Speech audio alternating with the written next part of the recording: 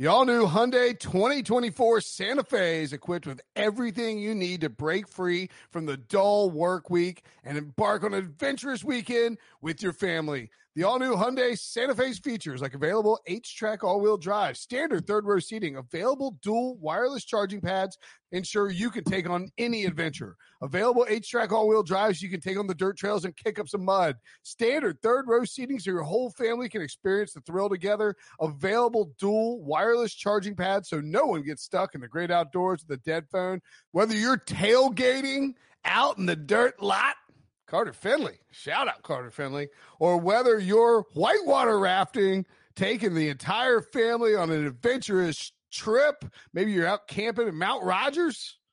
I used to go as a kid. Wish my parents had a Hyundai Santa Fe. The Hyundai Santa Fe is perfect for your family outing.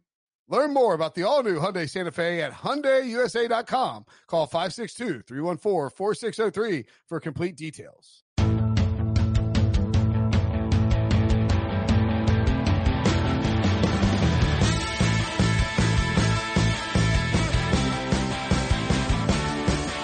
What's up, everybody? Welcome to the Pick Six Podcast, CBS Sports' daily NFL podcast. I'm Will Brinson. I'm your host.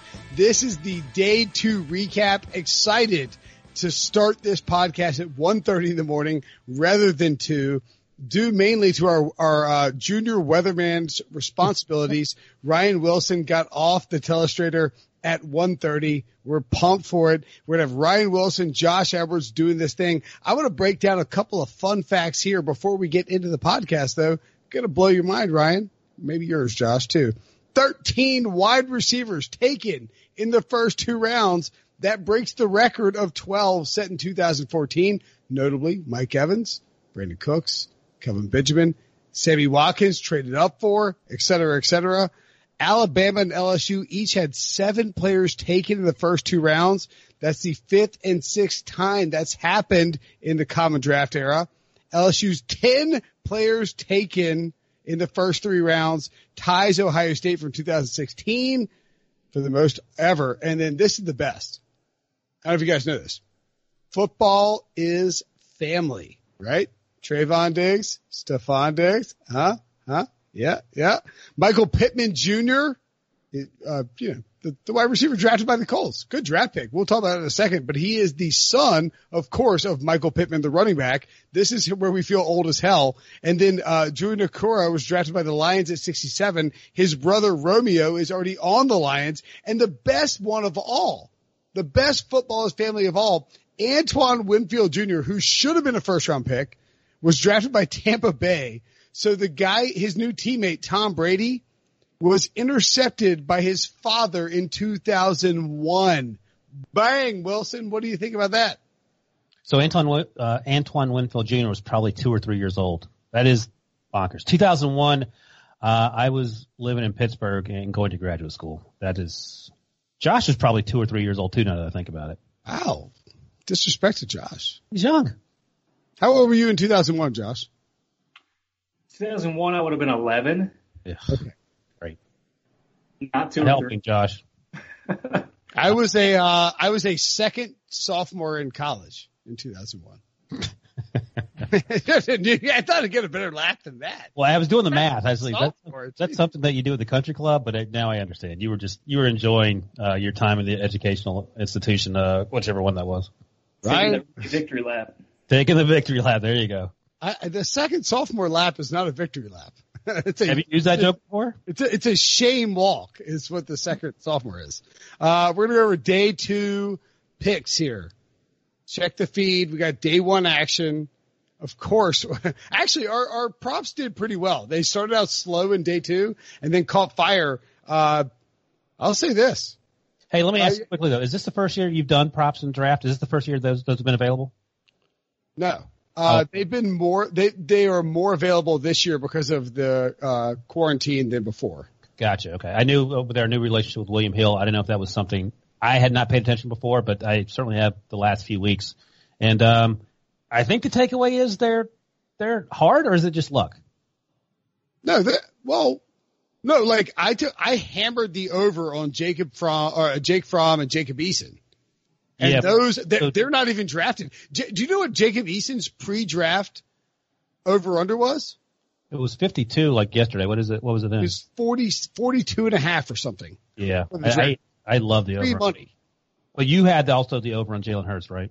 Yeah, but I mean, what happens is like, you got to think about like how Vegas makes money. They take players who are popular and put the number lower than it should be and then juice it up if you want to take the under. So if someone leaps up and takes them, they can make their money. And if not, like most people are going to be like, oh, like Fromm's definitely going before 70th pick and we get plus money. Let's take it. No. Well, you are the cautionary tale because last year you literally bet your house on Garrett Bradbury under 5 and that did not work out.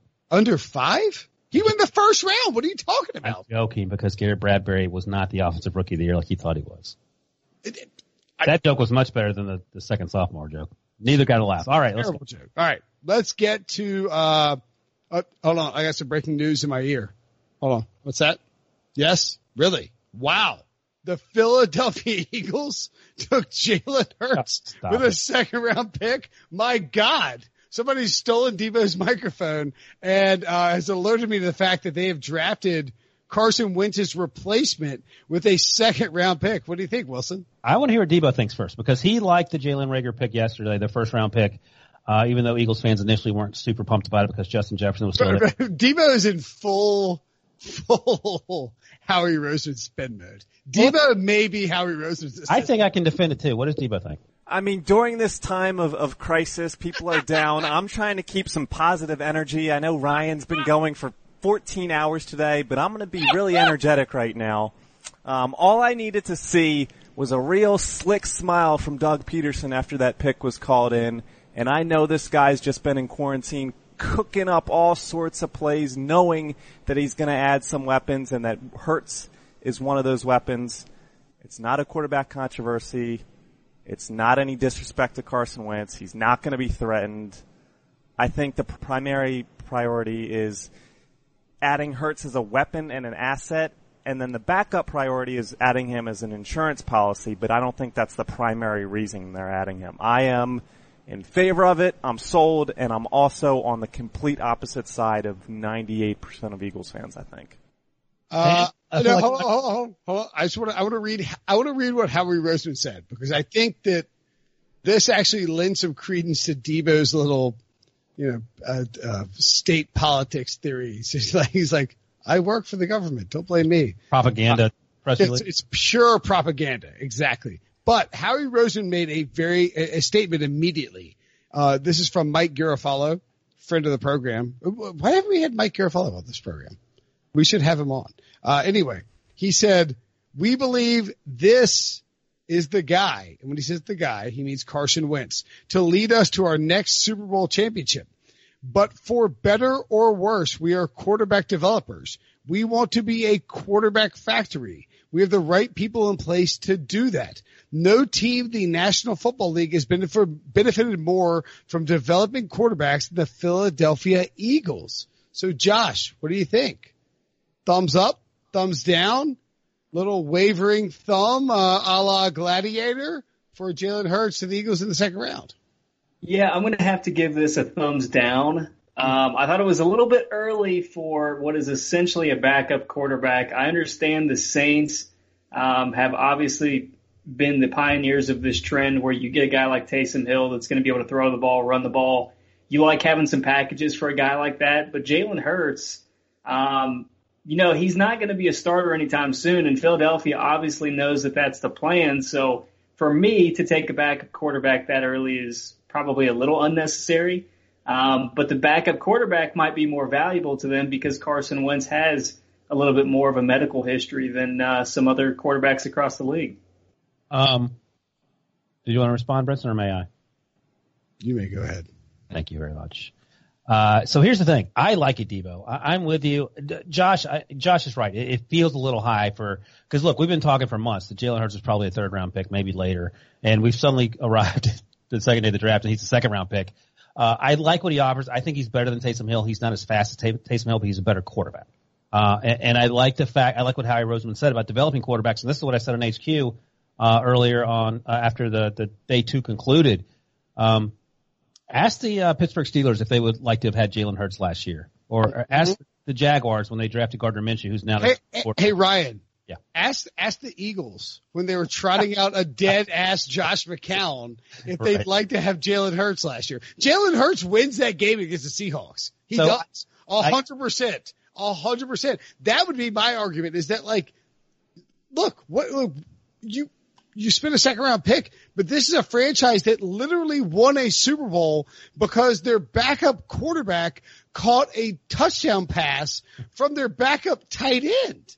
This whole franchise is built on the idea that depth is better than star power. And if you want to go head to head, the Cowboys are the ultimate stars and scrubs team and the Eagles are the ultimate depth team. And Carson Wentz doesn't stay healthy. He doesn't. That's the other thing. That's right. He doesn't play healthy. He doesn't stay healthy. He won't be healthy. He's a great quarterback. He could be this year's MVP if he plays 16 games, but he's never healthy. As Bill Parcells said, I'm still ranting. Hold on, Wilson. As Bill Parcells said, the best ability is availability. And you know who doesn't have it so far? Carson Wentz. I don't think Devo appreciates your line where you're headed here. But I will say this, and on the other side of the coin, we haven't really talked about it. I'd be interested to hear what you guys think, Devo included. What if Jalen Hurts doesn't want to be Taysom Hill? What if he wants to be a quarterback and he's over here doing all these stupid things that had Lamar Jackson doing in year one? where Joe Flacco's throwing him medicine balls when he's running routes, and Lamar's like, I'm not going to jump for that ball. I know what you're up to, old man. Oh, Josh, you watch the college stuff enough that you know that, you saw Jalen Hurts, look, also, by the way, Carson Wentz got like Nick Foles won a Super Bowl when he replaced Carson Wentz. Tua Tagovailoa won a national championship when he replaced Jalen Hurts. So these guys actually have something to bond over. They can hang out and talk about how their replacements won titles when they were sitting on the bench. But Josh, you watch this, and do you think that I feel like Jalen Hurts is a good enough teammate where he won't throw some hissy fit? Yeah, he's a high quality person. You look at what he encountered when he was at Alabama behind Tua Tagovailoa. He was the starter in the national championship game. They bring Tua off the bench to come into that game, and Jalen never got his starting role back, and he handled that like a true professional for the entire following season. So, this is a guy that's going to handle it well. At the same time, I look at this and I'm thinking, and this is obviously a larger conversation, but it's more of an indictment on Carson Wentz and in his health. Is this a long-term viable option for Philadelphia? Devo? Mm-mm. Yeah, well, I think the other side of it is when, Will, you were talking. Read the Taysom quote, Devo. The Taysom quote. This is from Doug Peterson earlier tonight about Jalen Hurts. He said he has a unique skill set. You see what Taysom Hill has done in New Orleans and now how he and Saints QB Drew Brees have a connection there and a bond there. It's just something we're going to explore. And then he went on to say and make a point of emphasis that Jalen Hurts is a quarterback and he is a good quarterback. Again, I think it's an insurance policy. I don't think there should be any semblance of a quarterback controversy at any point leading up to the season, during the season. If it so happens that Carson Wentz doesn't happen to be available, Jalen Hurts might come in and perform well, but it's nothing I think he's capable of doing will replace Carson Wentz. Right. I've got something I want to bring up for Debo. From your man, Press Taylor. I don't know if you know him, quarterback coach of the Eagles. I think at some point, one of the big things will be having multiple people on the field who can throw the ball, Taylor said Monday. That's something going forward. You've seen the Philly special. You've seen all different versions of double passes. The Eagles are going all in on not Carson Wentz. How do we feel about this? Was that a quote from last offseason? Last year, yeah. Oh, well, that's different. That's literally setting up what they're doing right now. No, that's true. So just to respond to what Debo just said, what happens if, God forbid, Carson Wentz gets hurt for a month and Jalen Hurts goes 4-0? I think Carson Wentz still comes back as the starter.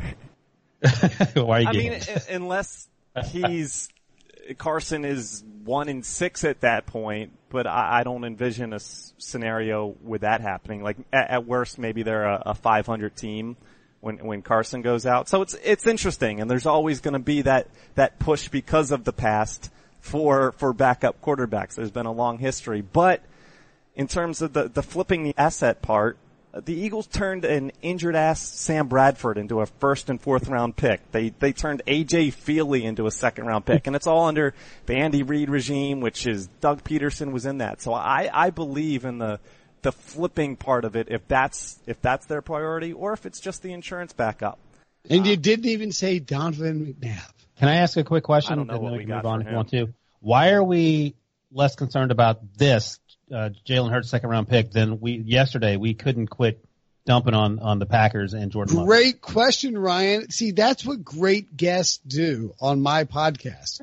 They segue into the next subject, and that is it. Look, but in all seriousness, I think the Eagles won a Super Bowl with a backup quarterback. They needed badly a backup quarterback last year. If they'd had a good backup, they would have beaten the Seahawks. Who knows what happened? So I'm not going to – Howie Roseman has a Super Bowl in his belt in the last 5 years. I'm not blaming him. He is scot-free. If he wants to draft a quarterback in the second round, do it, bro. I don't know why people are just like Andy Reid. You want to draft a running back in the first round? Do it. You won the Super Bowl last year. Do whatever you want. You have carte blanche. Make your plays. Just the other side of it that we haven't truly brought up is a lot of fans were clamoring for someone like Denzel Mims or adding someone that can be on the field near 100% of the time instead of 5, 10, 15, 20% of whatever Hurts could be. But Hurts could be on it 100% of the time if Wentz goes down. But I think there was just that a lot of prospects were still there at 53, wide receiver, some safety, some linebackers, some edge guys that would have been able to contribute, I think, a little bit more right away, which was part of it, aside from the whole Wentz thing. Oh, by the way, one more thing before we move on. Davion Taylor, the third round pick, is going to be awesome. He's a fantastic athlete. Didn't play much in high school because of his religion. Played a little bit of Colorado. Josh, do you think about him? No, a Seventh-day Adventist, I believe. Yeah. And I think you can't play on Sundays. I don't know. Must be Fridays. Like a bit of a red flag. No Fridays or Saturdays. So it's a bigger red flag than Lawrence Taylor's cocaine habit. No, it's not. But you can't play on Sundays? No, he can now. He got some. Okay, he's just waiver. Okay, all right. Yeah, waiver. But Josh, did you have any thoughts on Davion in Colorado? Yeah, I really liked him. I thought he played more like a safety at times than he did a linebacker. So you're kind of looking at a guy that's going to be able to come in on some sub packages, give them a little bit of a different look as well. But kind of back to Hurts, one thing that I want to say before we move on too is if the Eagles hadn't taken him, somebody else was going to take him fairly soon too. So, I mean, there is that aspect of it. If it hadn't been the Eagles, it was going to be somebody else probably in the second round. I mean, his over-under was, I think, 51.5, and the Eagles snared him at 53. Like, he wasn't going to last that much longer. He's a high character, high production guy who played for Alabama and Oklahoma.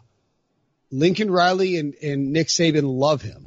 He was getting drafted very early. So not a loser, the Eagles, Hurts? Are they winners, losers, in between? I don't think it's a loser. I think, like, it's hard to say because he's not going to impact the Eagles next year. Who? Jalen Hurts. Yeah, he will. If he does, that's a problem. Taysom Hill impacted the game the Saints. Taysom Hill has less passing attempts than Mohamed Sanu, man. Still, that makes the case even stronger. If Jalen Hurts, if his approximate value is over 5, the Eagles had a really bad season. I don't even know what that means. So what does that compare to? That means he's on the, like, is he making 100 pass attempts? Like, what's he throwing? All right, I'll set his over under at 15.5 passing attempts. Sure. That sounds right about on. How many takes did you make last year? What would you take? I like the number. Maybe I'll go. Yeah, it's a great number. That's one a game. I'll go under. Well, so just assume for the sake of this, Wentz assume full 16-game health, which is tough to do, but assume that Taysom Hill, I believe, was on the field for 2 quarterback packages, 206 plays last year, and scored 7 total touchdowns. What would you set Hurts' numbers at for rookie year? For touchdowns? Touchdowns and maybe total plays or plays per game he's on the field. Well, plays per game is ridiculous because, like, I need, like, Why are you dying on this hill? Well, I mean, he could line up in the Lamar Jackson package and no one looks at him and throws the other way. I mean, that's part of that 206 with That's Taysom value. Hill. Stop it. You can't put Andre Dillard out there and expect the same results with him playing the Lamar Jackson role. So clearly, you have to respect Jalen Hurts being out there. I mean, I'm pro Jalen Hurts here, but Sounds like all right. What pick was Jalen Hurts? So who's better? Who has a better 2020 season? Jalen Hurts or AJ Epinesa or J.K. Dobbins or Raekwon Davis or Van Jefferson or Ezra Cleveland or Denzel Mims? Mims is the Josh one that Uche. fans were the most mad I mean, about. come on. Van Jefferson will have probably the best season and probably better than Denzel Mims. I just listed 5 starters immediately taken after Jalen Hurts. I'm not indicting the Eagles for taking it. I think it's understandable that you want to back up Carson Wentz, but there is a problem if you sacrifice a chance to win now with Carson Wentz just to get his backup. On the other hand, as I've been saying, you had to play Josh McCown last year, and that's a problem. Well, let's move on to the Packers because this is a different conversation. Because I agree, it is. Well, first of all, the Eagles at least took a wide receiver in the first round. The Packers decided to take A.J. Dillon in the second round at number 62 overall, Josiah Deguara at 93 overall. I don't know what that guy does. Apparently he's a blocking tight end who's not great at catching. If I were Aaron Rodgers, I don't know this is the equivalent of your wife. I don't know what it is. What is this the equivalent, the marriage equivalent of, Wilson, when your team takes another quarterback, a running back who can't catch passes, and a blocking tight end in the first 3 rounds of the draft? This is like when your wife says, for your 10th wedding anniversary, I want to go to Paris, and you show up with a beat up trailer and you go to the campground on movie night and they're watching Pinocchio or something. I mean, it's like you couldn't get farther away from what your wife wanted to happen. You know what this is? It's the equivalent of proposing to your wife with brownies. Now, that's a true point. And the good part is Josh knows the story, so he can enjoy it as well. But my point about the Jordan Love thing, I defend Jordan Love, and I'm fine with that. I have no issue with that. But Jalen Hurts helps you next year, even though you don't seem to think so. Jordan Love does not help the Packers next year unless Aaron Rodgers gets hurt and you're still paying Aaron Rodgers $30 million a year. A.J. Dillon, I love him as a player. Makes no sense with a second-round pick for a team that needs wide receivers and tight ends. I watch A.J. Dillon run over NC State repeatedly. He's an awesome downhill back. But what are you doing? You have Aaron Jones and Jamal Williams. What are you doing? Yeah, I don't understand it. I mean, I know they needed a tight end. Obviously, they were trying to get Austin Hooper in free agency.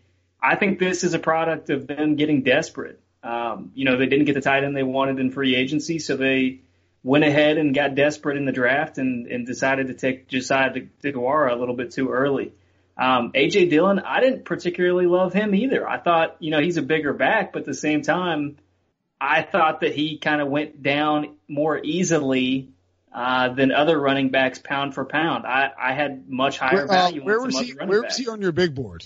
What number was he on your big board? I'd have to look it up, but I'd say probably 5th round. Right. He wasn't 62. No, not at all. No, they're one of my. Where was he? I had him at 115. That's a problem. I mean, him as the 8th best running back. That's a problem, right, Josh? Absolutely. Yeah. Yeah. They're definitely one of the losers when you factor in what they did on day 2. I was looking at, I think Pro Football Focus had their draft ranked. In terms of the value that they had on each of those players, I think Love was their number 76 overall player, and he was the highest rated of the 3. Deguara wasn't even rated. So you kind of get an idea of just how off the radar this whole scenario was for Green Bay. Yeah, he did. He was at the Senior Bowl. He didn't stick out. He's more of an H-back, and that's what they were talking about a lot at the Senior Bowl. And when they drafted him, there were other tight ends still available, right? Pretty much all of them. Hunter Bryant, Harrison Bryant, Bryson Hopkins, my man Colby Parkinson, also FU to the Bears, and Ryan Pace. I had the under on Cole Kmet at 40, or the over on Cole Kmet at 43.5. The Bears are the clock at 43 or 30 or whatever it was when they took Cole Kmet. What's that? It was 43. It was 43. And you're like, well, they won't take Cole Kmet. They have 9 tight ends and they still took Cole Kmet. Are you kidding me? Ryan Pace? Like, this is the only reason the A.J. Dillon and Jordan Love thing might work out is everyone else in the NFC North is so stupid that they won't be able to like allow the Packers to regress the way they should. By the way, that 43, that pick is much worse, the Cole Kmet, because of the reasons you point out. They have so many tight ends in terms of blowing the over for bettors. Much worse than the Clyde Edwards-Helaire one at 32, because then if you had the over for 1/2, of running backs. Oh, for the beats, yeah. Clyde Edwards-Helaire was a fine pick. That works. You just tip your hat to Andy Reid going, oh, you never did this, and now you're going to score 10 more points a game. I get it. Right. Cole Kmet, all he does is ramp up your off-season softball team because he throws 96 miles an hour. All right, do any of the other tight ends on that roster really excite you, though? I think that's the other part of it. They've already released Trey Burton, so I think Trey Burton's a good fit in Indianapolis, by the way. No, you're right. I think they have Adam Shaheen and they have a couple of the rest of the guys. Dax Raymond, who I think went undrafted last year, actually played with Jordan Love in 2018. But then the question becomes, why do you have 9 tight ends on your roster in the first place? You have to get to 53. Why do you have 10 tight ends? You don't need 10 tight ends. No one needs 10 tight ends. That's like having 4 wives. They might seem like a fun idea, but then all of a sudden you have 4 people harassing you constantly. You don't want that. I'll say this, like, I think Bryden Gutekunst did a really good job last offseason, but I have major questions about what he's doing right now in this particular draft. And that happens. That Ryan Pace, we thought initially like, oh, great draft. Let's see how it happens. All right, let's get to some winners and losers. These are consensus winners and losers. We all agree. And our number 1, Josh, Drew Lock and the Denver Broncos. Yeah, I mean, there is arguably nobody that benefited more from the first 2 days of the draft than Drew Lock. You get a guy like Jerry Jeudy in the first round who is probably the best route runner in this class. You know where he's going to be at all times. He's incredibly reliable. And then you get KJ Hamler in the second round. He's a guy that's got a ton of speed.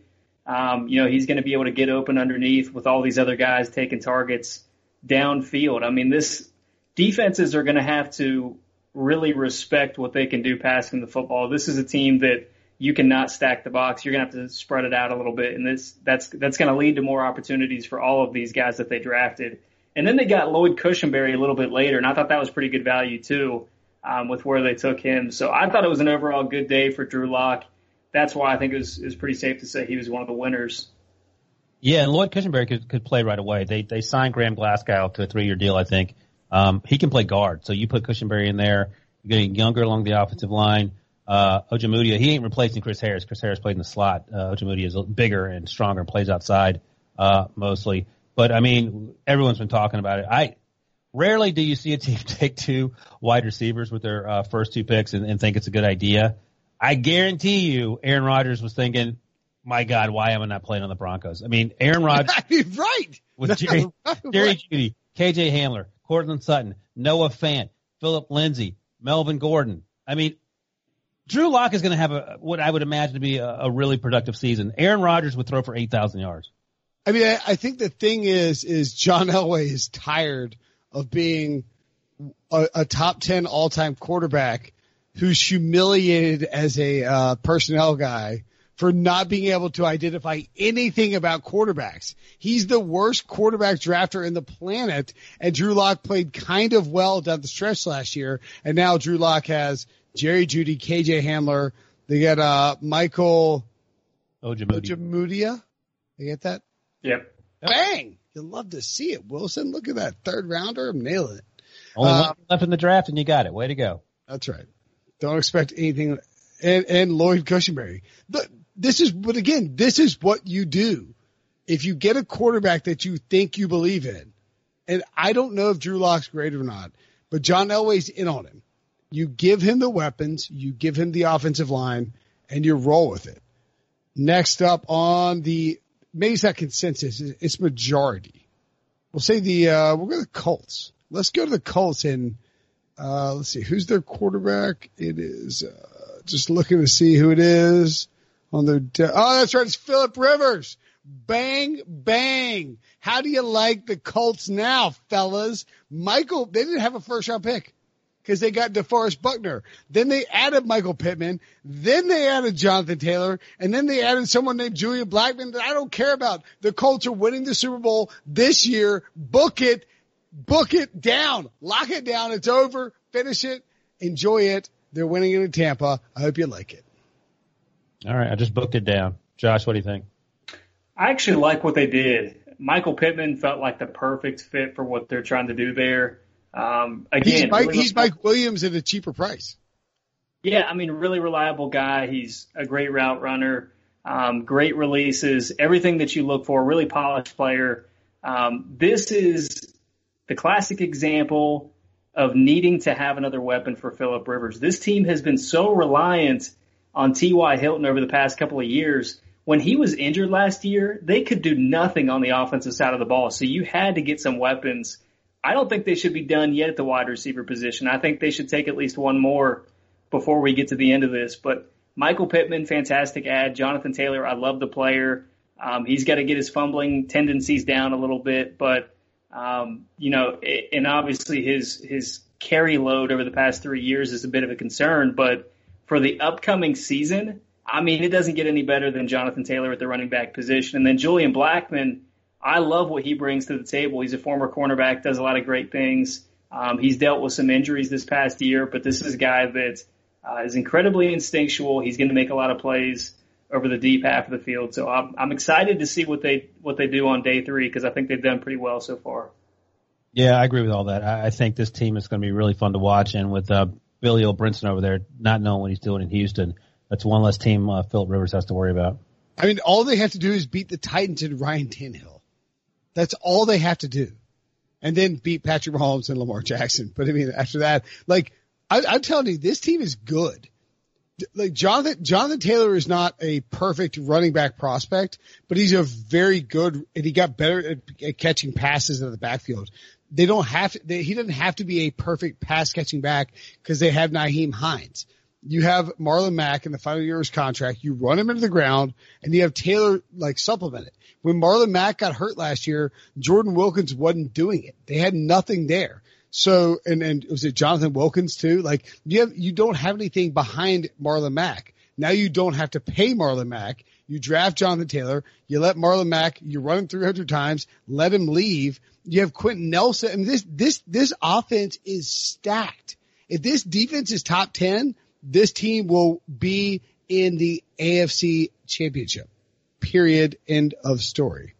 That seems kind of aggressive. Anyway, the Rams, I actually think had a really nice draft. Agree or disagree, Ryan? Loved it. I loved second and third round. Right. No first round pick because of Jalen Ramsey. Cam Akers, Van Jefferson. You learn your lesson presumably from Todd Gurley. And you get rid of Brandon Cooks in that trade with Billy O'Brinson there for that second round pick. That's the thing. You don't want that. You're gonna get people saying publicly Billy O'Brinson.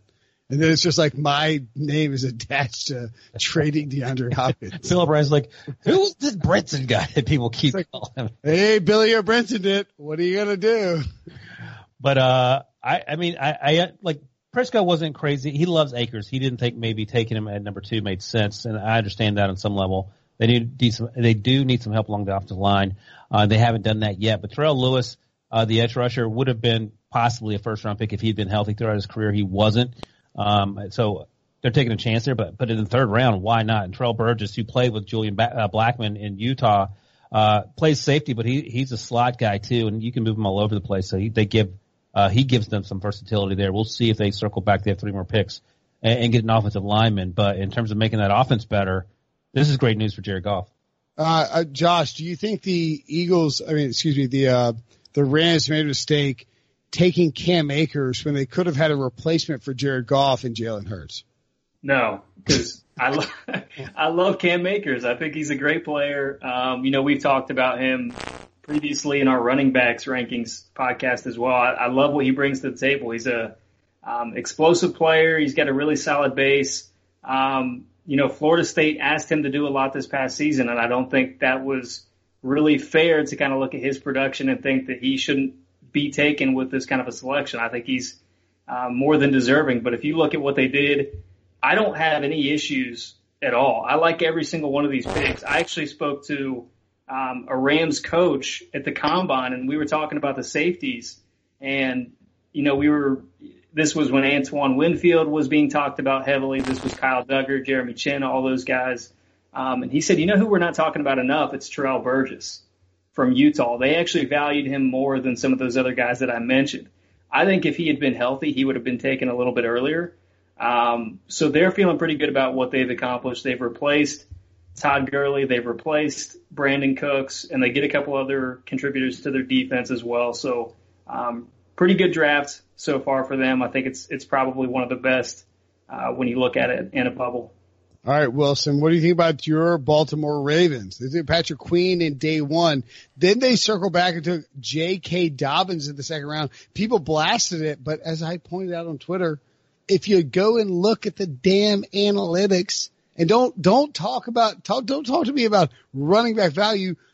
Like, I saw that the Ravens took J.K. Dobbins. I immediately went to Sports Info Solutions, and I sorted by who has the most yards out of shotgun running the ball in 2019 at the college level. Dobbins, number 2, the only guy higher, Chuba Hubbard.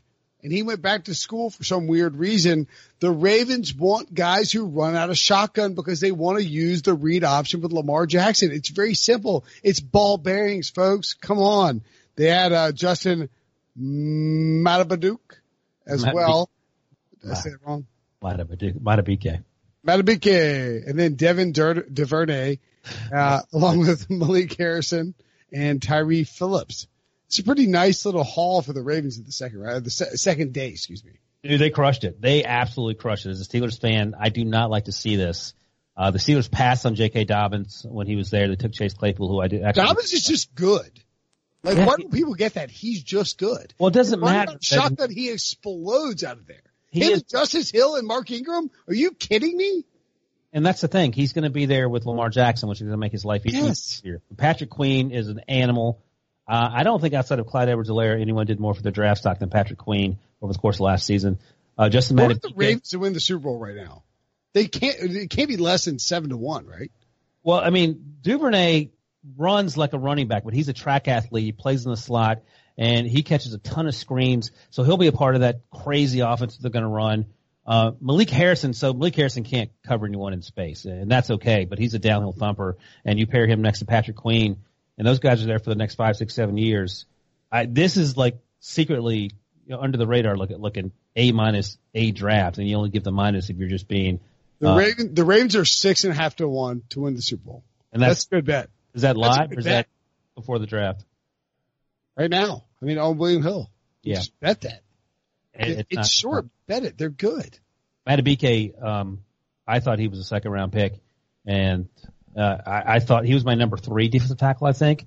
Blacklock went earlier. I don't know if anyone else did. I think he went before Gallimore, or maybe it was close. But either way, he's, I was talking to a defensive line coach at the Super Bowl, and he's like, I said, what's the first thing you look for in defensive tackles? He goes, explosiveness. And Matabike, or Matabaduk, as you call him, is that and then some.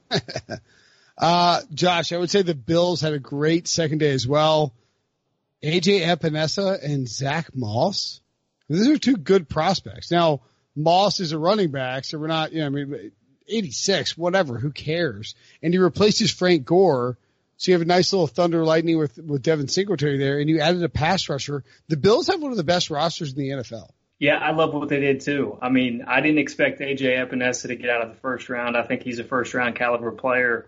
Because of, if you look at his production, what he's done over the past couple of years, there aren't many that can match what he's been able to do. And then Zach Moss, we talked about family ties at the top of this. This is the cousin of Sonoris and Santana, a guy that's going to be able to provide a little bit of a different look to what they want to do on offense. I mean, Devin Singletary, Zach Moss, that's a fantastic combination.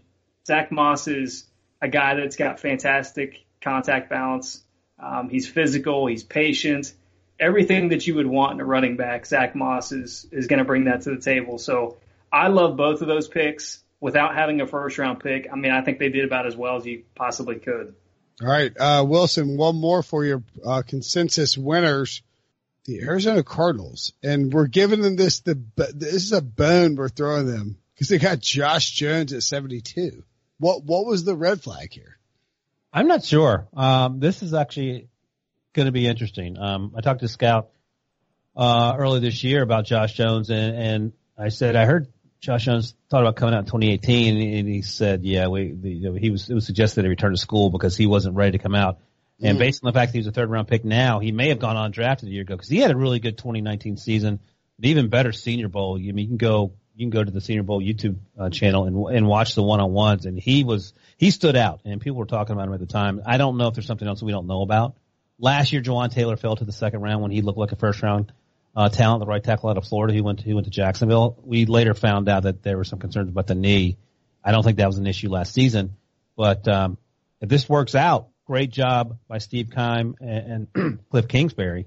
And unfortunately, Josh Jones lost a lot of money. Josh Edwards, would you say that your draft setup is equivalent to Cliff Kingsbury? It's a little different.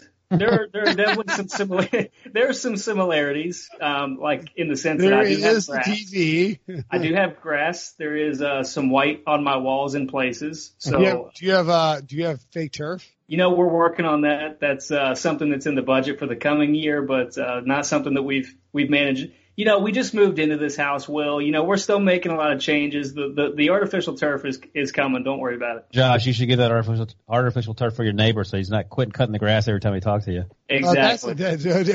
In fairness, he's not cutting the grass right now. No, he's not. 2:15 in the morning. By the way, you asked about Cliff Kingsbury setup. What do you think Bill Belichick thought about the thing when he saw it? Belichick's setup was so incredible.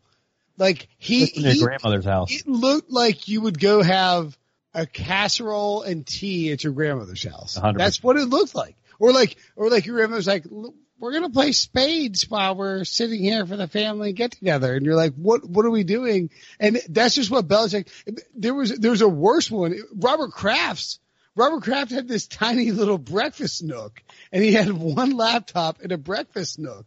It's like, you're worth $7 billion, like $50 billion, whatever it is. And you have the breakfast nook that like it's worse than my breakfast nook. What is happening? Well, maybe he was like, you know what? I don't need to be on some fancy yacht wheeling and dealing. I can make these picks with my 6 Super Bowl rings from this breakfast nook. All right, well, let me ask you this. All right, we're going to get a winner from each of you on the best draft setup. And then we'll go to break and we'll come back with biggest loser on draft setup. Who's the biggest winner, Ryan Wilson, on their draft setup?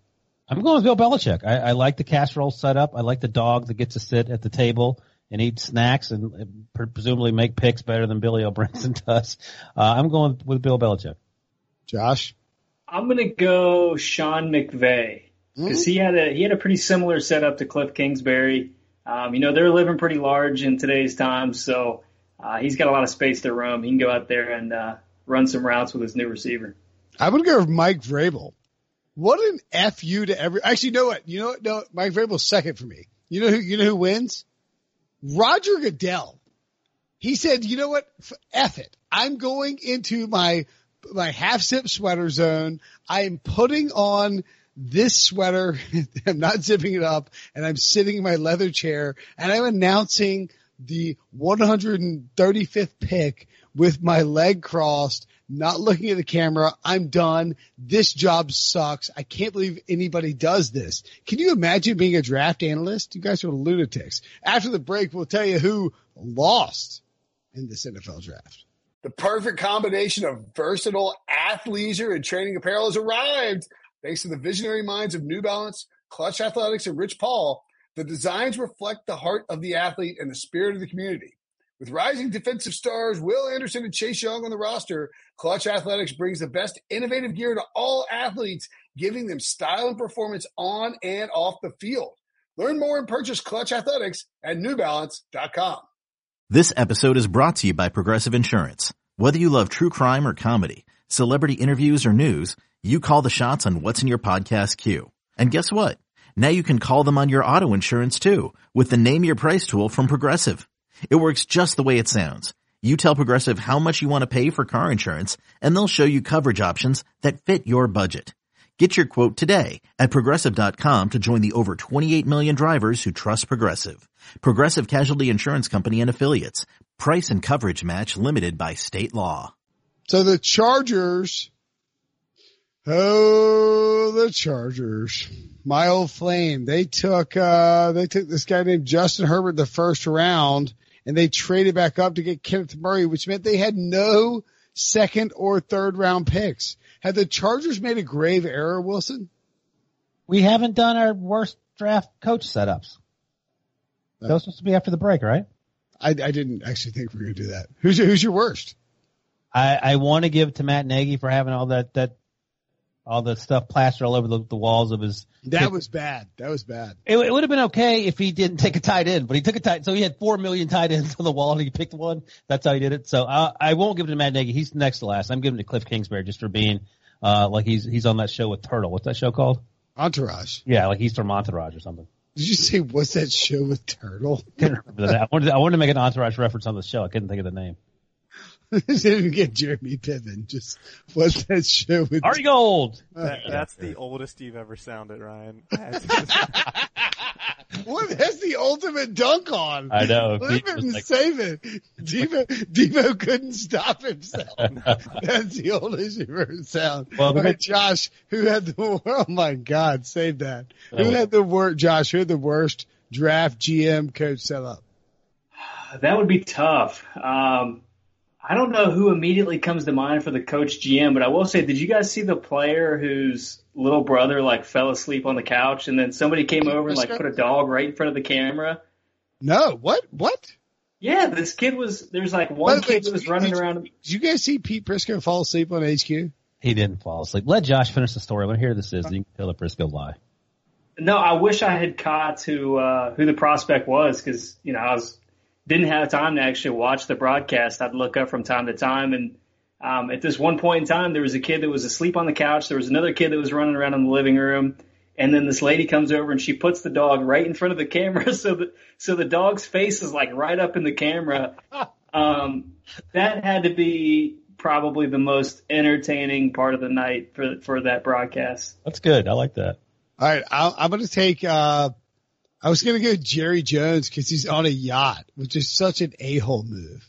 Yeah. Everyone's quarantined and you're on a yacht. You just don't need to be on a yacht and broadcasting it. But, Prisco did fall asleep in front of the TV on live television. He claims he said he was texting a GM. They went to do you guys see this? Brady Quinn and Danny Cannell destroyed him. I was supposed to go on after that, and they went to Pete. You saw it, right? He didn't have his eyes closed, but he was slumped down like I am in this chair. And was he asleep or not asleep? No, his head was cocked to the side, and he looked like he was looking at his phone. He can't read.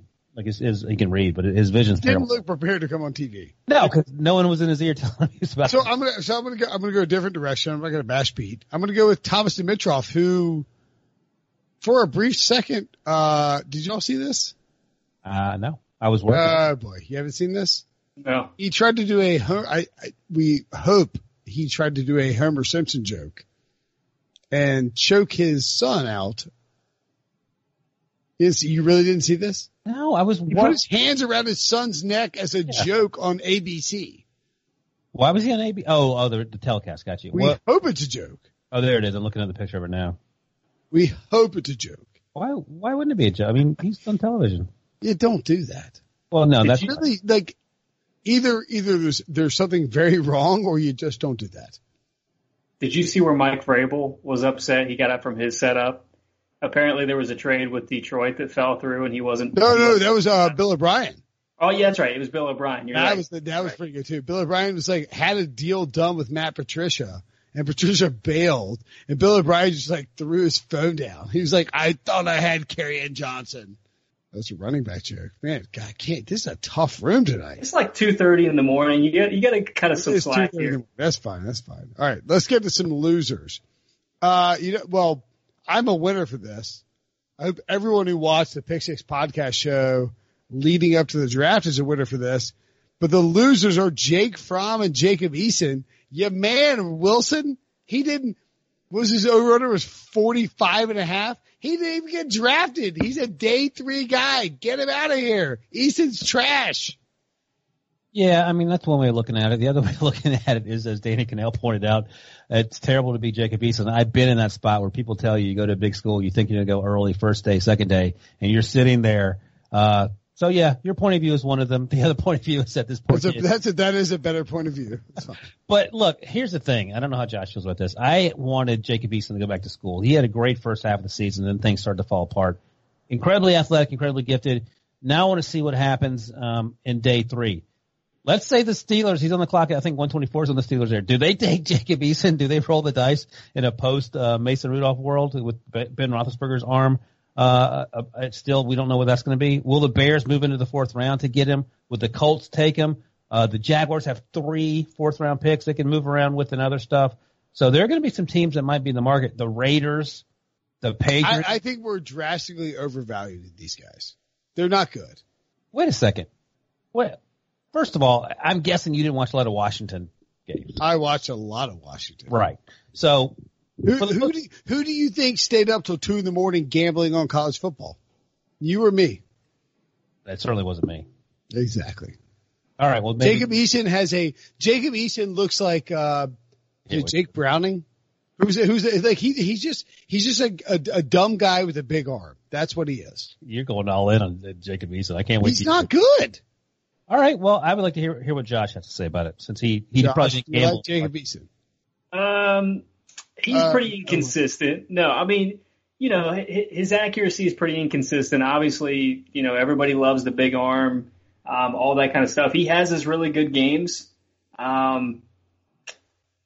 I'm not surprised that he's still here. Josh, let's keep going. That's right, Josh. Unfortunately, you're dead to Wilson for the rest of time. He should go to Philadelphia, because just think about how many passes they could throw with Jalen Hurts, Carson Wentz, and Jacob Eason.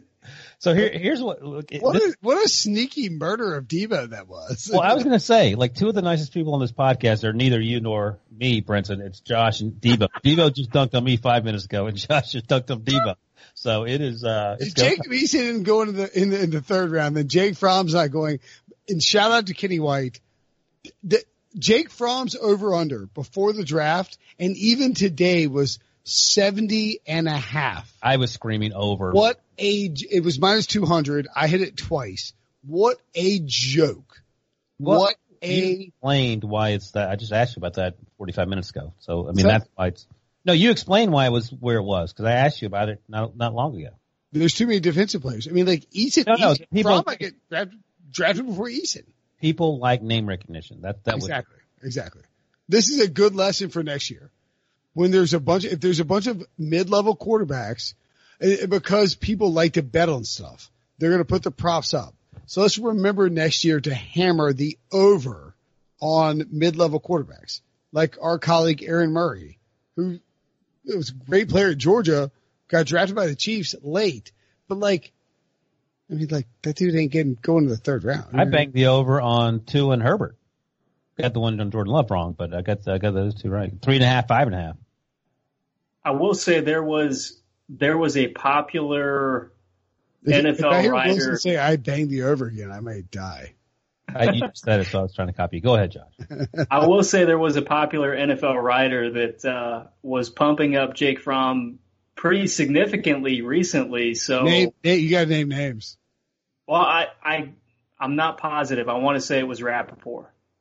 He was talking about Fromm had some good meetings with teams, and he was starting to get some late buzz, that kind of stuff. But well, I mean, Dan Orlovsky came on this very podcast and said that Jake Fromm might go 3rd round to the Saints, and it's like, I don't know if that's going to happen. Here's what I'll say, and actually, Brady liked some things. Brady Quinn liked some things about Jake Fromm when we were at the Combine talking about it, and I was disagreeing with him. But at the end of the day, we both agreed he feels like a day 3 guy. I just can't wrap my brain around why anyone would think he's a 2nd or 3rd round pick based on his physical skills. He's like football smart, and he's Colt McCoy. Yeah, I said Matt Barkley, but fair enough. Yeah, same thing. That's fine. You can have a 7-year NFL career, but I don't think you want him to be your long-term starter.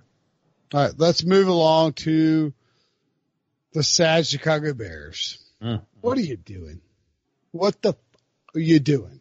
Here's what they're doing. Leaving myself for Debo here. What the are you doing? You already had 9 tight ends, and you drafted a 10th Ryan Pace, and you're in there in your room, in your office, with this giant room overlooking the freaking lake, celebrating because you got Cole Kmet as your 10th tight end. What are you doing? You are terrible. I cannot believe at any point we allowed Sean Wagner-McGough to say Ryan Pace is like mildly good at like building a roster. He won Executive of the Year.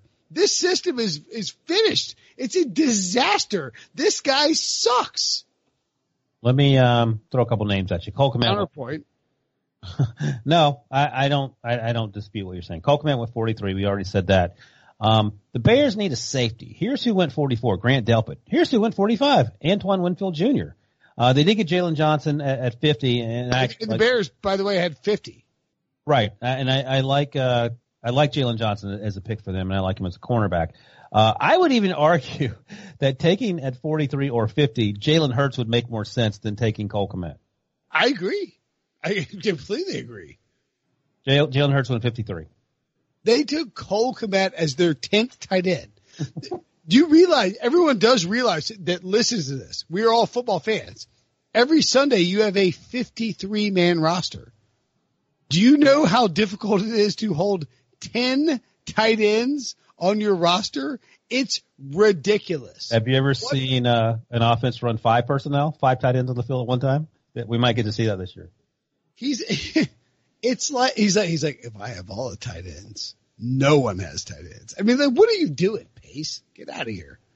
Give me a GM job. I mean, like, give you a GM job, give Josh a GM job, Prisco, like, give someone else a job. Pace is a joke. Can we agree on that? I'm going to provide a dissenting opinion on the Cole Kmet bit. No, I actually like Cole Kmet, and when I look at their roster, I understand they have 10 tight ends. Josh, hold on, say it again. They have how many tight ends? They have roughly, 10 tight ends. On a 53-man roster. All right, let him make the point. But I value him more than any of the others, so I would have no problem getting rid of the others in favor of him. I'm obviously not going to keep that many tight ends on my roster. If I like Cole Kmet better than any of them, I'm fine with that. This is a long-term play. I don't think the Bears are going to be competing for the Super Bowl this year, so I'm not going to make a decision for this year based on the future. All right, I don't mind the evaluation. There were better options. I will say that. The individual evaluation of Cole Kmet is fine. You do I need everybody to know that it is was it April 26th in the next 7 days, I believe is the deadline. Ryan Pace is going to pick up the 5th-year option for Mitchell Trubisky. Oh, is that soon? It's going to happen. It's going to happen. Well, what else is he going to? Well, no, we don't know that. Why do we know that? Ryan, that is a inflection point for this disaster franchise. All right. Moving along, the Steelers, I think, are winners. Oh, yeah? How come? Agree or disagree? Well, I want to hear what you have to say. Well, I loved what they did, frankly. They got Chase Claypool and Alex Highsmith before you try to look it up. I'm already there. All right. What do you love about it? I thought Claypool was a good second-day wide receiver they could add to the pool. They gave a bunch of weapons. That joke was funny. You didn't mean to make it. Actually, I don't even know why I had the Steelers listed as winners. Let's move along. Oh, why did I write the Steelers down? They lost. That was a terrible call. Terrible pick. Are you crazy? No, they're losers. I haven't listened to losers. Why did I say that? They're losers. What the bleep are the Steelers doing? What are they doing? See, Josh, this is how it works. He comes up with what he wants to be angry at. Then he has to backfill the story. All right, go ahead. Definitely just sent me a chat that was like, you had them as losers. Go ahead. Make your point. No, they're losers. These are terrible picks. What are the Steelers doing? They have their first-round pick, Chase Claypool and Alex Highsmith. This is terrible. I like Alex Highsmith a lot. I think he's not going to. He's a developmental guy, but he's insanely athletic.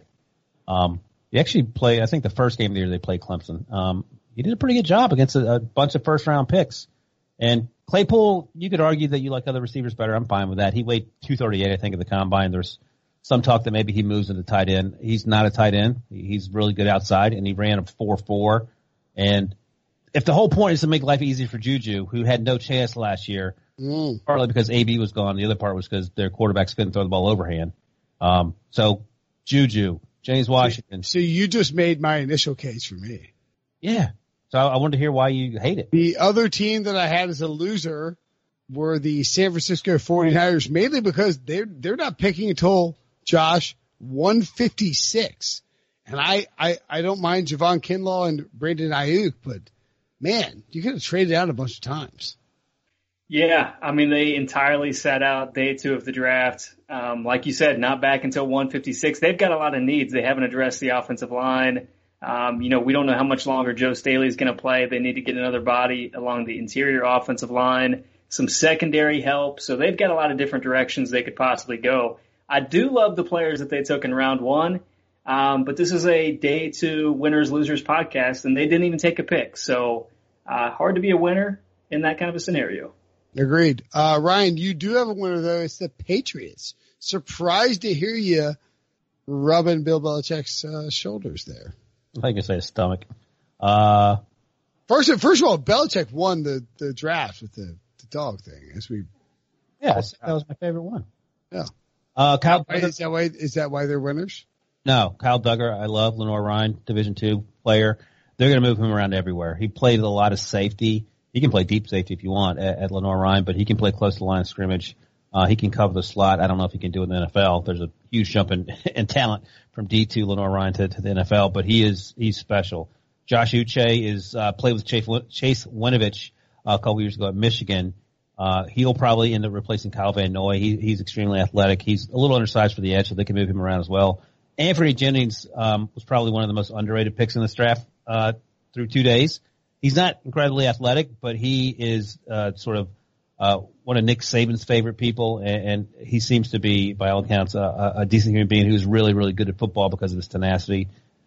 I said this on the HQ draft show, probably early in midway through round 2. I said, we were talking about the tight ends. I said, please, after Cole Kmet had gone off the board, I said, keep an eye on Devin Asiasi. People are talking about him in the last few weeks. He's gotten a lot of buzz. And I watched one of his games, and I was impressed. Brady and Danny were beside themselves and I said he may go late round 3. They were beside themselves when the Patriots did it. They couldn't believe it. I said, I told you guys, Al Roker knows what he's talking about. And I do love the fact they circle back. That was the best moment of the draft, by the way. I was at the big screen there. There were people talking about you and your big screen.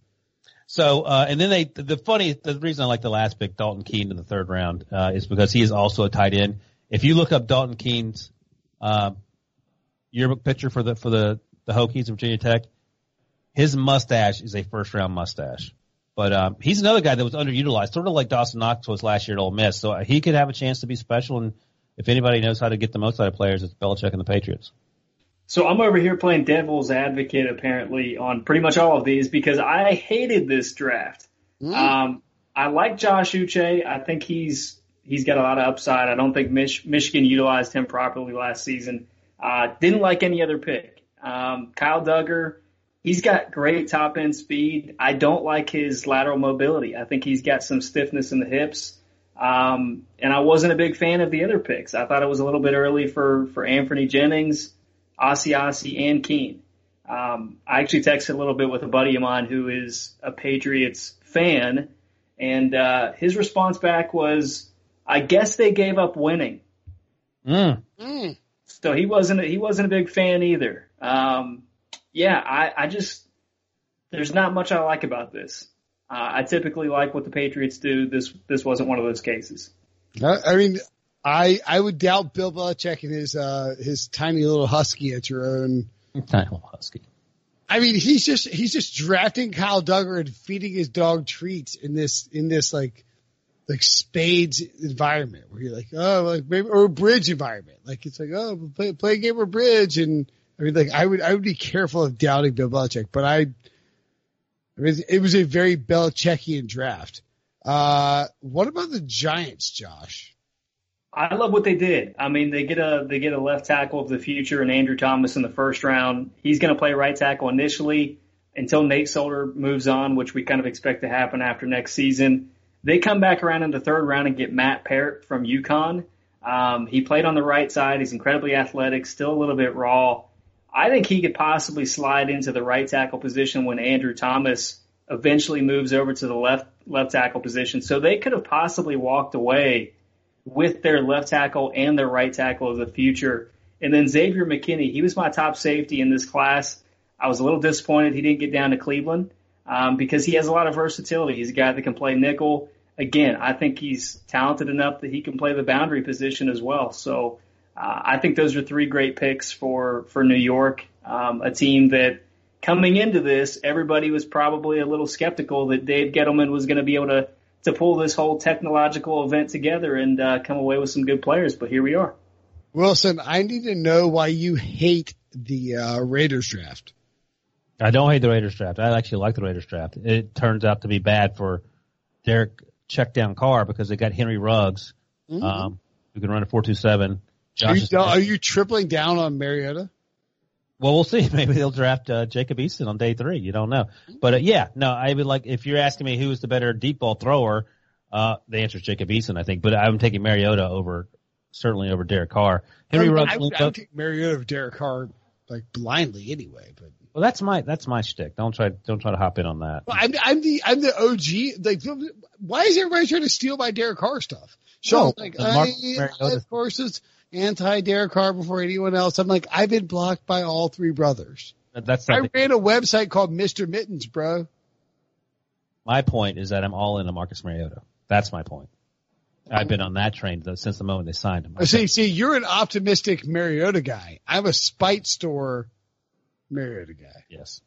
All right. So you're all in on Mariota with the options that they currently have, or you're just all in as the future of the Raiders? Not the future, this year. When they signed, I think it's just a 2-year deal. So as a winner-loser concept, who wins and who loses for the Raiders? Derek Carr loses because he can't throw the ball down the field consistently, even though they drafted 3 wide receivers. Henry Ruggs, Josh Sky Linbo Jr. out of Kentucky. He's more of a gadget guy. And Brian Edwards, who I like a lot. He reminds me a little bit of Anquan Bolden. I wish he'd run to the combine. I think he's probably faster than Bolden, at least on the track. But another weapon.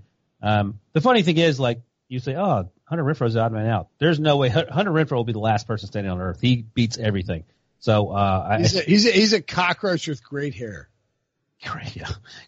No one says that but you. But the hair part. But yeah, he is an amazing player, Hunter Renfro, and he'll be another additional weapon for Marcus Mariota when he leads the Las Vegas Raiders to that point. We agree then. Like I think the Raiders did a good job putting weapons around Derek Carr. I love the draft. I think Derek Carr's a winner because he has weapons.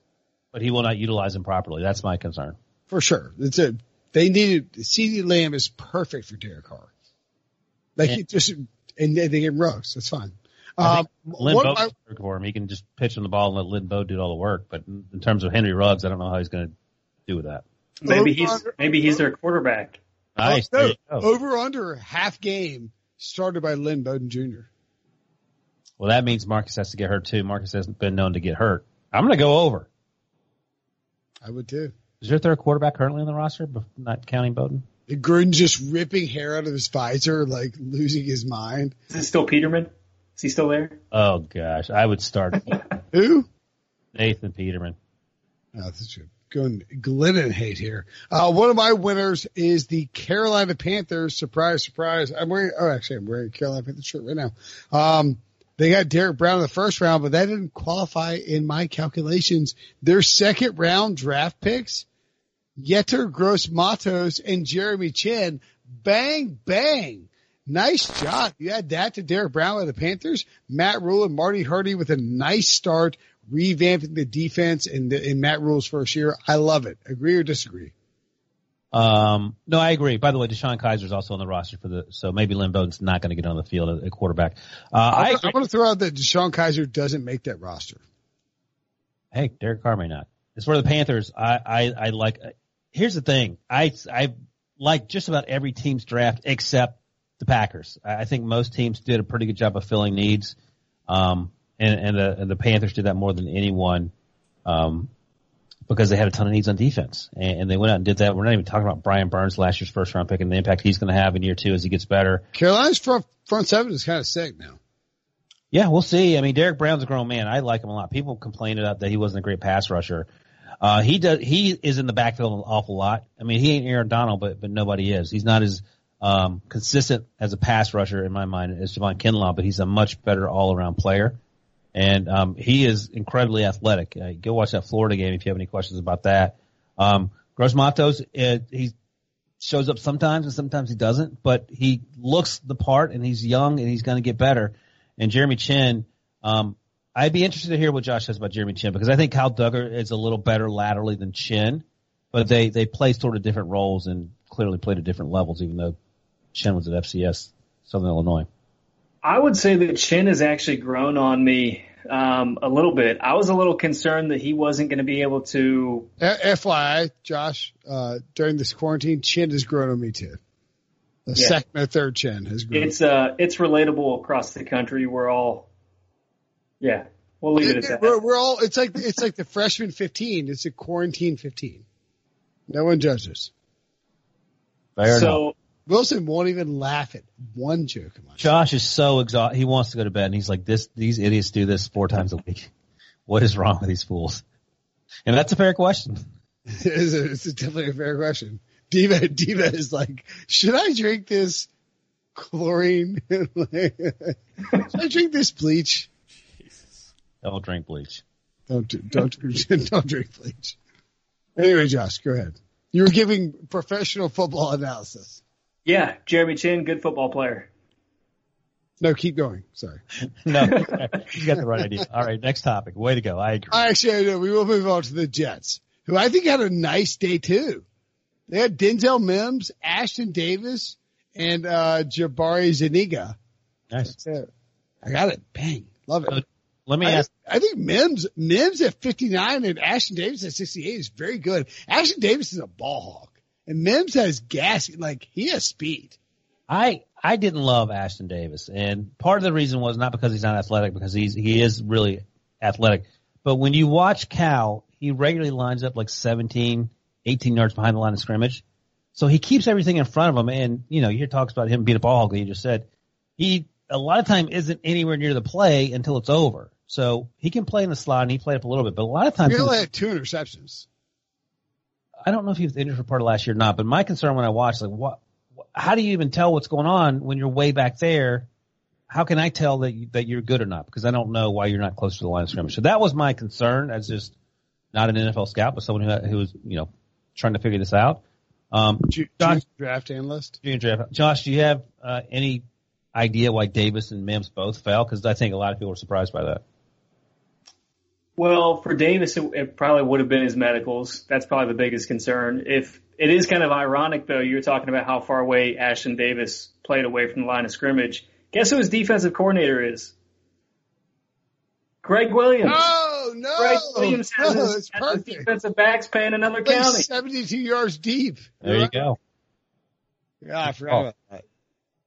But Denzel Mims, I mean, I don't really have a good answer for why he slipped. It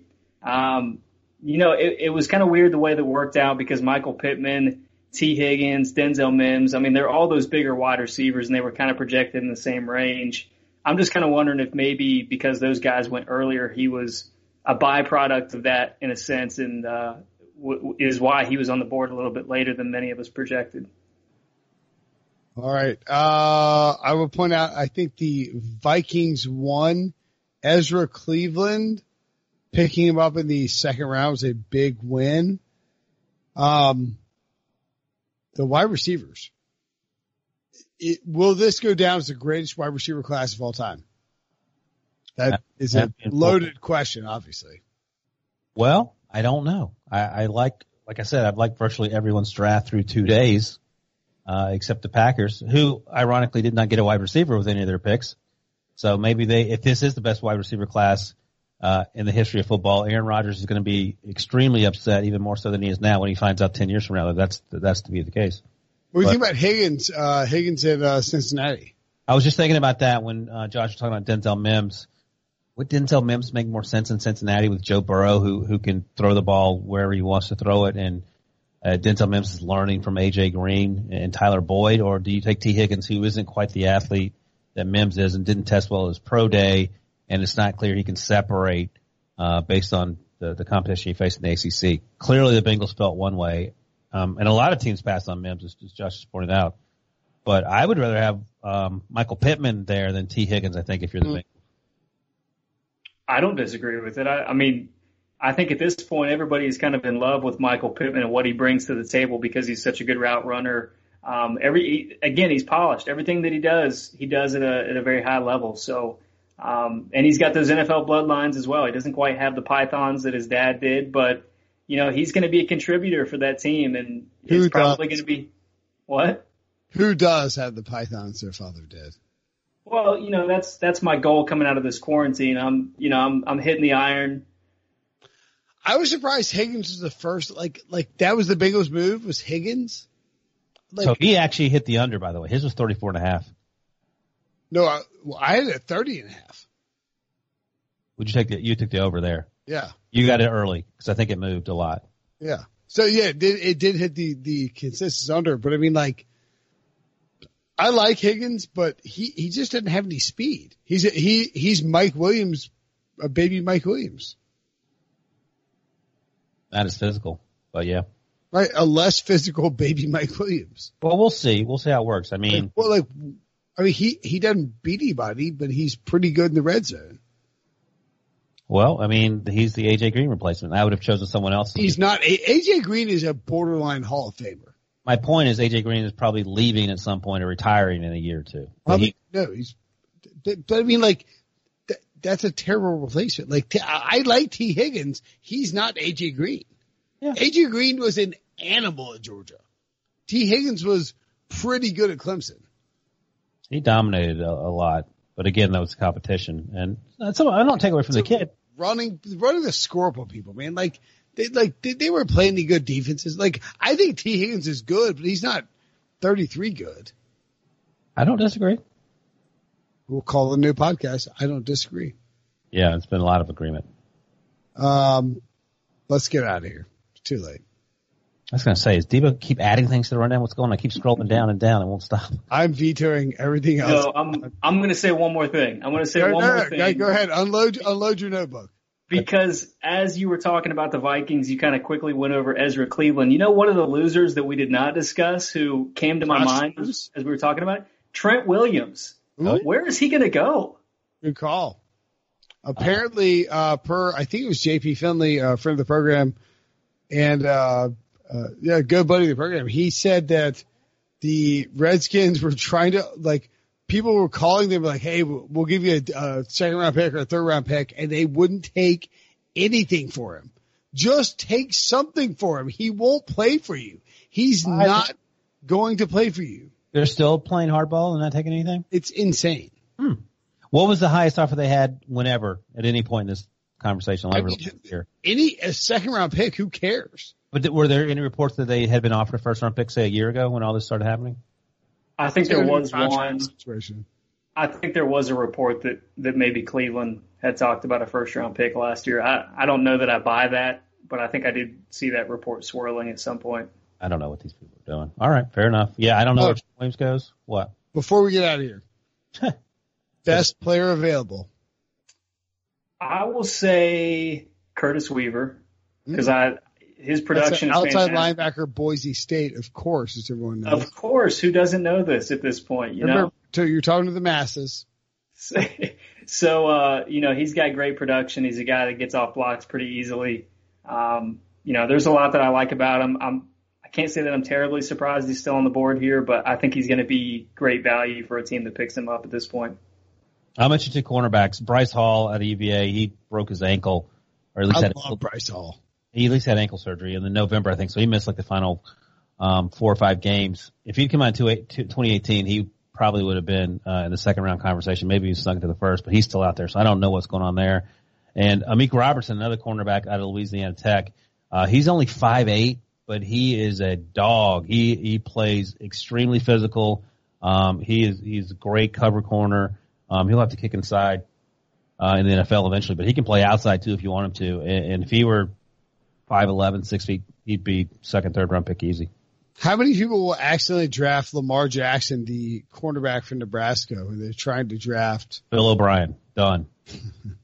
Lamar Jackson and Deshaun Watson. We got it too. You're done. He's like trades Lamar. He trades Deshaun Watson to New England. I got Lamar Jackson, sucker. I do feel like this draft class took a steep drop after day two. How so? I mean, after day two. I mean, like the guys you're taking at day two were day one guys. I thought you said it felt like a steep drop. No, I'm saying now it's taking a steep drop down. Yeah, that's fine.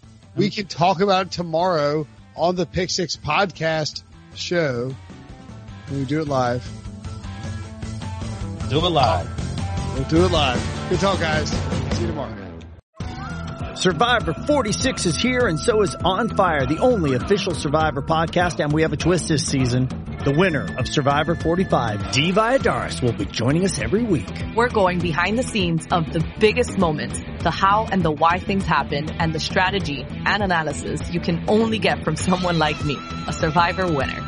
Listen to On Fire, the official Survivor podcast, wherever you get your podcasts.